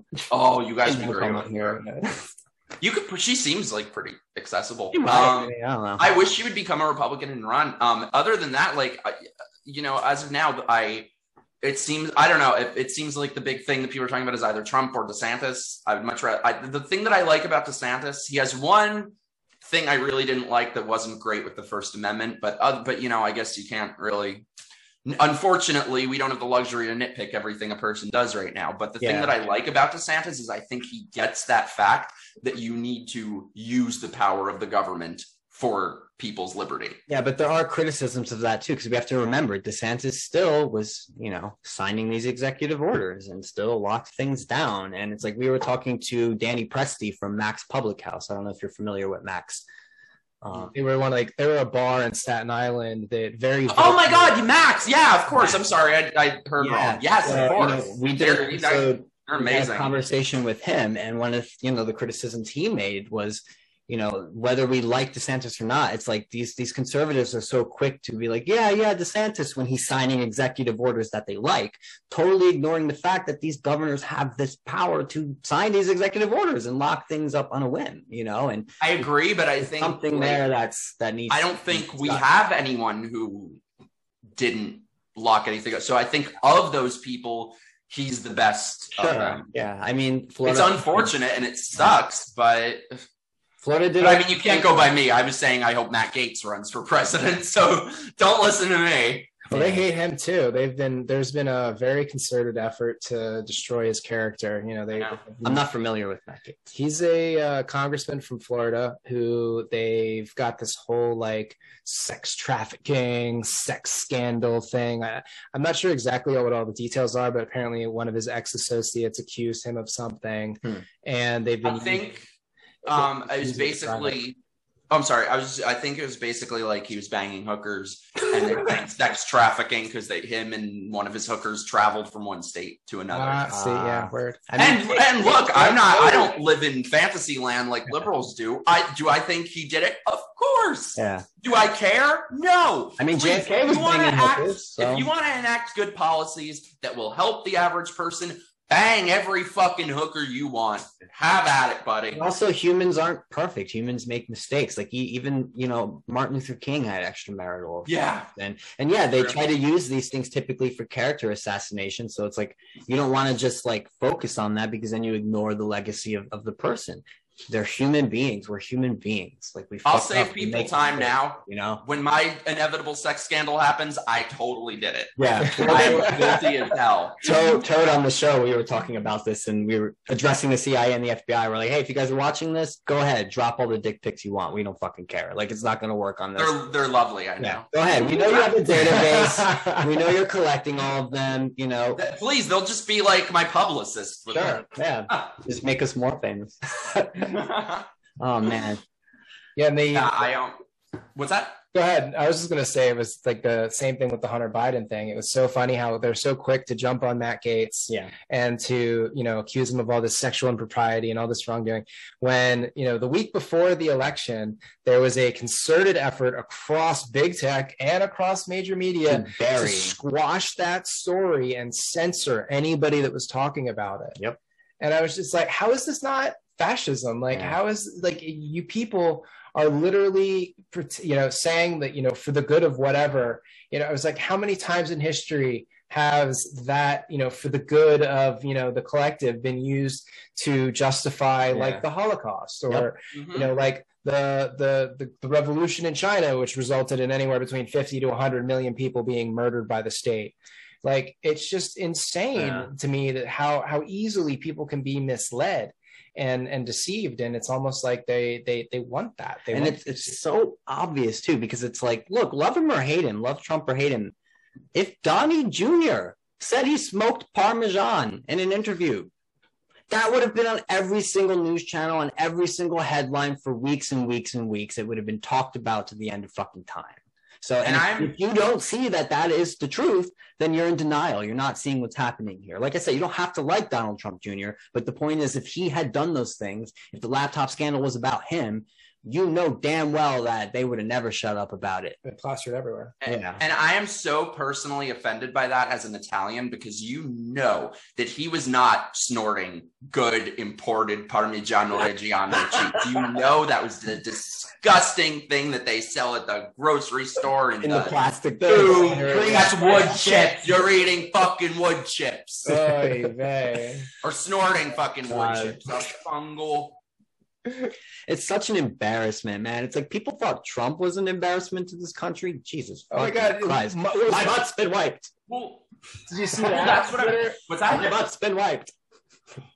It was like that's what I'm saying when I say, like, you could literally have all this stuff on video and prove and show them total evidence and they wouldn't believe it. It's the same way. Look at how they just pretend to not notice that Biden's brain is melting. And if Trump would have joked about sucking the blood of children, again, every single headline, every single news agency, maybe except Fox, but even them, would have been covering it for weeks and weeks and weeks, and it would have been a big conspiracy, and everyone would have actually believed that Trump was sucking the blood of children. Well, that's why you have to know the minds you can't change, because, look how these people, we have a president who has dementia. We don't even know who's actually running the country. Not him. And they pretend to not see it. They fight you on it. They pretend, oh, that's not happening. That's a conspiracy theory. It's just a stutter. Look, despite Trump's flaws, it's obvious now, especially considering everything that's happened, him being, removed from Twitter and all that stuff. And despite the people that he surrounded himself with who were part of the establishment, he wasn't playing the game in the way they wanted him to play it. Right. He wasn't able to totally be controlled in the way they wanted to control him, like Obama and all the people who came before him. So they needed to put someone in there who was easily controlled. And now they got someone who's more than easily controlled. He's basically a fucking corpse. I know. I honestly think that this is very depressing to say, but I think that when the book is written on how America became a communist country, chapter 1 will be the lockdowns and the 2020 election. Yep. Yeah, I agree. This was step 1. Yeah. And that was all. And basically COVID was a required prerequisite for all of that. Yep. Because without the hysteria surrounding COVID, they wouldn't have been able to change the voting laws. Yeah.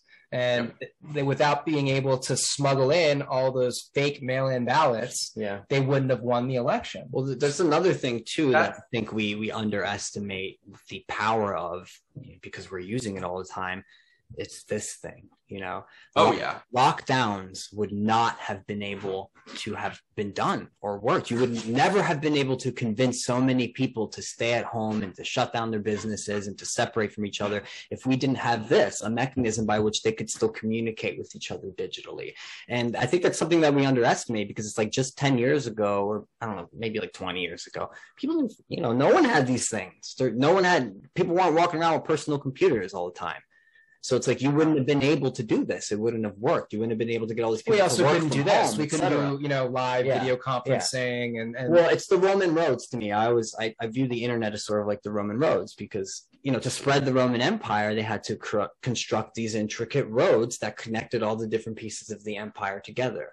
But what ended up happening too was it made it easier for Christianity to spread across the Roman Empire. Well, that's also the double-edged sword of the internet. So the internet is sort of like that. So what it did was it enabled fractional reserve banking, for example, to spread across the world, and for all these transactions to be done like that. So, but at the same time, now it's enabling the free-flowing spread of information, or it once was, because they're trying to fucking stop that, clearly.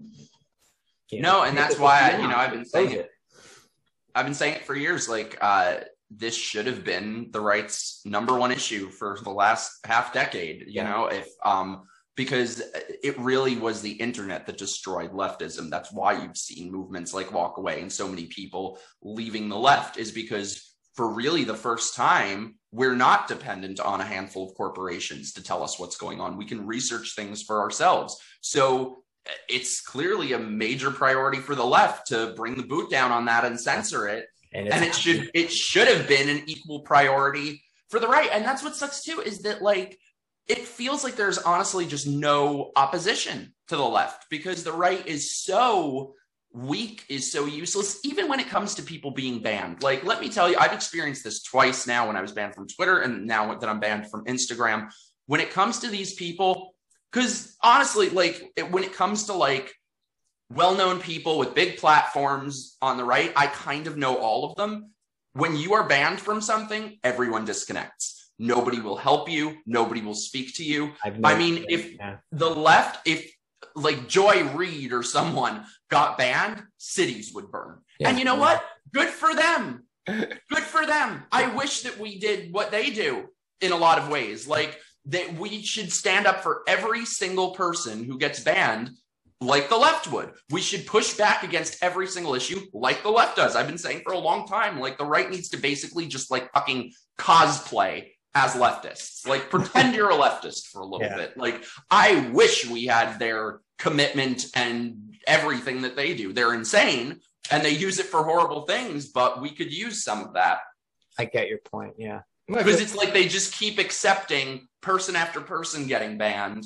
Oh, it's just Milo. It's just Laura Loomer. Well, it's just Alex Jones. Well, now that line's moving closer towards the center. Alex was the first one, really. Yeah. He was the first real one. And so many people just ignored that. They're like, oh, well, Alex Jones is crazy, so we don't care about that. It's like, dude, it's the precedent it sets. Yeah. Once that first domino falls, you don't think they're going to come for you eventually? And it's the same thing with some of these like leftists who are very anti-government. Like, you're going to get banned too, and some of them are. It's like, you don't think it's going to come for you until it does. And then you didn't stand up for so-and-so because you disagreed with them, and you didn't stand up for this person because you disagreed with them. And the next thing you know, there's no one to stand up for you when it happens. Exactly. No, and I would challenge you right now to look up any person with a big platform on the right and see if they said one word against Alex Jones being banned. I'll guarantee you they didn't. And it's the same reason that for a few days I've been texting people, hey, do you know anyone who might be able to help me? No response from a single one. When you're banned, they disconnect. Like, these people are not your friends. Wow. Well, and we're seeing it from people who aren't even on the right, technically, like people like Joe Rogan, you know, who gave Alex a platform and talks to him at risk to his own career. And that's why I have a lot of respect for Joe Rogan, you know, and even though I don't always agree with the things he says on his podcast, and he does flip-flop sometimes on many of his views, but he's willing to talk to people, and he doesn't care if it's a person who was banned. You know, if anything, he brings them on because they were banned. Look what happened with Brett Weinstein and Robert Malone, you know. He brought them on. Which is funny that this person who's kind of left-leaning has more balls than any of the big people on the right. Exactly. Yeah. Exactly. So it's just, I don't know, man.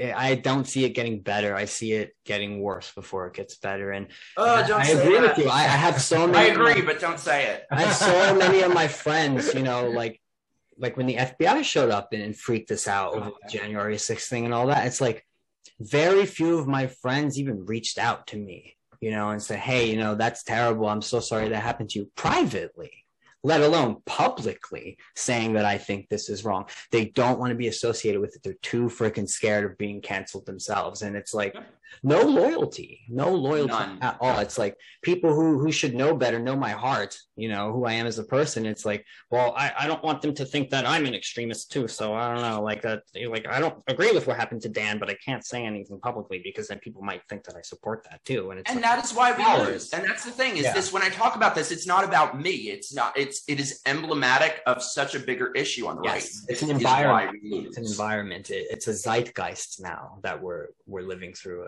It's like their entire reason of being is to not upset leftists. Yeah. Oh, I don't want to be called this. I don't want them. Maybe if I am quiet and behave, I'll be the last person to get back. Me like they came for him, you know. But they will. Yeah. That's the point that I'm trying to get through. It's like, look, I understand. I get it. People have their jobs, they have their families, their livelihoods they have to look after. But it's like, say something, do it strategically if you have to, find some kind of way, have the conversations even in private with people. Yeah, even privately now. It's getting out there, but to say nothing and to act like it's not happening because you're scared and it's like, it's gonna get worse and it will come for you eventually. And then the next thing you know, you're posting something that you're not allowed to say and you're banned for it. Yep. So it's like you better step up and even if you know you don't even have to do that, because with both with both Twitter and with Instagram, I didn't say anything you're not supposed to say. And Facebook also, I've been having them come after me with this. They flagged like one of your selfies. Like, fuck. Yeah, just a picture of me with hate symbols. Like, my face is a hate symbol. Like you yourself are a hate symbol of extremism. Yeah. The very being, Mike Harlow. Well, it seems specifically with you, Mike, that you have a very dedicated pack of haters. Yeah. And what I've noticed with the bans on the social medias is that if you have somebody, a lot of times the algorithms will ignore you until somebody decides to report you for something. And that reporting system is super abusable. And that's what triggers, you know, the blue-haired brigade at Twitter or Safety or whatever to take a closer look at your profile, or the YouTube videos, you know, like they take a closer look at that. And then they're like, oh, well, we can't have somebody, you know, they didn't notice you until some rando decides to report you. And it just reminds me of how, you know, in Germany during like when Germany was split, the Stasi relied on reports from citizens, and in communist countries, time and time again, they relied on reports from random people. And people were reporting their own family. Well, they encouraged that malicious. That's what was happening at January 6th. Yeah, they encourage it because they want people to be. They want their enemies to be targeted, and without the willing help of a bunch of fucking, you know, brainwashed fools out there who just don't like your, you know, whatever your brand is or what you're saying or your fucking hair or whatever, they will report you maliciously in order to attack you in sort of an anonymous way and being just like smugly like from behind their fucking screen. And it's easy to do that. They're cowards. Well, that's why what every cult does, and I'm going to make a video about this soon, but if you look at like the National Cult Prevention League, they list the warning signs of a cult, and it literally just sounds like it was written for the left. But what every cult does is they draw a wedge between the individual and the family. Yes. And that is exactly what's happening now, where you might be at risk from your parents or your kid. They could be a wrong thinker. They could be diseased. Maybe they're not getting the vaccine. So it replaces the family unit with the state. And that's exactly what's happening. And that, to go back to what we were talking about before, that's something that is highly encouraged by the alphabet industry, by the LGBT community. They try to instill in everyone. It's sort of like there's no such thing as like respect your elders. They try to instill this sort of culture of hating your parents and hating, you know, I justify it. they justify it by saying, "Oh, well, yeah, you have freedom of speech, but not freedom from consequences." It's like saying in Saudi Arabia, women you're free to not cover up, but you're not free from consequences when the consequence is being beheaded. Yeah, right. But no, it's funny. I was just in Texas a while ago, and a couple different people were telling me, like younger people were telling me how homophobic everyone is. And I was at this event, and this one person was like, my parents are so homophobic. They hate gay people. They're so anti-gay. And a couple minutes later, I met the parents. She comes up to me, Mikey, hugging me. I'm like, how come I don't get that from people? How come I don't get so much as a dirty look, but you're telling me everyone's homophobic there? How come it's just this mentality of stewing and resentment. They're consuming the propaganda. We talked about this too on our last show, I think with Cecil, but in regards to like the Black Lives Matter movement and people of color thinking, oh my God, cops are out there hunting us down, trying to attack us. And then you ask these people like, hey, you know, how many people, unarmed people, Black people died from police officers, you know, in this year? And they'll be like thousands. And it's like, no, actually it's in the 2 digits. Yeah. Like you think it's thousands because the media has freaked you out and scared you so much that you just, this is what you believe. You believe it, even though it's not a reality. It's a delusion when you look at the actual numbers and the actual statistics there.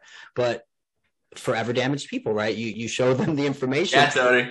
They can't take it in. They can't allow themselves to accept it. And I think part of it, especially with the COVID stuff now, it's become their identity. Yup. On Twitter, I see some of these people, they have the mask on in their profile picture, something about COVID in their like Twitter name. A little vaccine emoji. Yeah. And then you go to their bio and it has stuff about COVID in it. And it's like, this is your identity now. It's like you go to my page and it's like my name, and then it tells you like I write books and I do this and I do that, and that's my identity. My identity doesn't say anti-masker. My identity doesn't say anti-vaxxer, right? It's just, that's not my identity. Like you guys, it's your identity. Like you identify with it so much that they can't let it go, because who would they be without it? And I think part of it too is I think a lot of these people like were freaking picked on in school or never had any sense of power or control. And now they finally feel like they can like get back at people, you know, or maybe they never felt important, like they were the hero, and like this is their way where they can feel like, hey, look, I'm doing my part.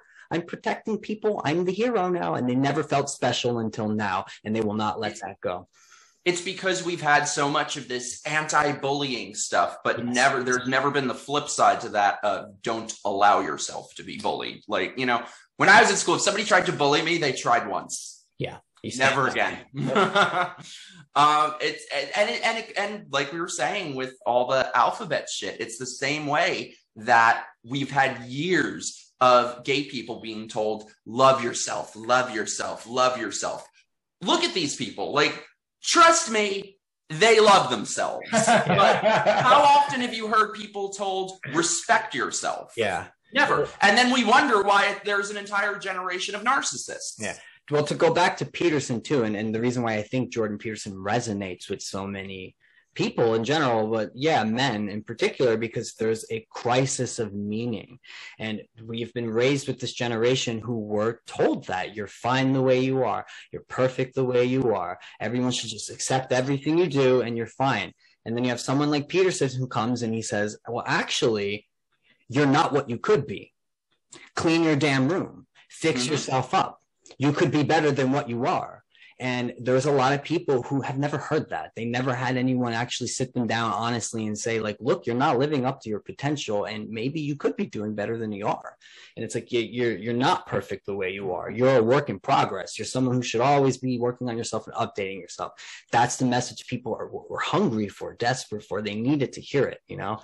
And that could tie into the fatherlessness issue, you know, in regards to, you know, the home, right, and the breakdown of the family unit. And that's obviously a crisis in regards to the Black community, but there's an increase in fatherlessness in the white community too. It's an epidemic across the entire country. Maybe you could relate that to the free love movement. And obviously there has been an increase since the 60s and 70s of divorce and less of a value on the family unit. But if you try to address these issues, you're a conservative, you're a bigot, you don't believe in sexual freedom or this and this and that. And it's like, maybe we need a little more stigma, like you said, and societal pressure that, hey, you know, maybe you should settle down. Maybe you should think about getting a family. Maybe you should put your own life and yourself in order before you just rush out there to criticize the world and say, this is how the world should be. This is how you fix all the problems. Like, you can't even pick the fucking clothes up off your damn floor. You're over here trying to organize society. Like, sit down. It goes back to what you're saying, that nobody will tell gay men in particular the truth, and gay people have no people to look up to, because if they look at other gay men, what do they see? The Queer Eye, the Will and Grace, all of that. Gay men are never, ever, ever taught any sort of masculinity, to the point that they don't even know what that means. They think masculinity is an aesthetic, and it has to do with, with sports. It has nothing to do with that. It's about... Gay Toad made a tweet a few days ago, which I love, but he was just like I wear makeup and I'm more tough and masculine. Same. Than a lot of you guys. It's not because about it has nothing to do with this stuff. Manly or not. It's a matter of discipline. It's a matter of having courage, of standing up for your family and your community when they need you to do that. And so that's why so many gay guys are just such pussies, because they are told that any sort of internal masculinity is just off limits to them. Yeah, it's very disturbing. This was a great conversation. I'm glad we had this. Yeah, I think we're pushing 2 hours now? Yeah, we're 2 hours. Yeah. I mean, we can wrap it up. You guys got to come on my channel sometime. We would love to come on. I love you guys. And I would love to get like a four-way discussion, with Ricky and you. And yes, let's do that. Would be so fun. Like, it would be. Let's do it. It would be such an unwoke gay discussion. It will break the fucking internet. Let's do it. Let's do it. Anytime. All right, Mike, dude, thank you so much for coming on the show. Thank you so much for having me. This was amazing. I can't wait to do it again. We'll do it again. Like I said, we're trying to build this community of free thinkers, of moderates on the left and moderates on the right, and to get them to sit down and have a conversation. And we want recurring guests. We want people who can come on often. And every time you get canceled, man, you always have a platform here. We will always. Oh, you guys are the best. We'll post about it. We'll shout it from the fucking rooftops. Love you guys. Take care, Mike. I'm going to stop it here.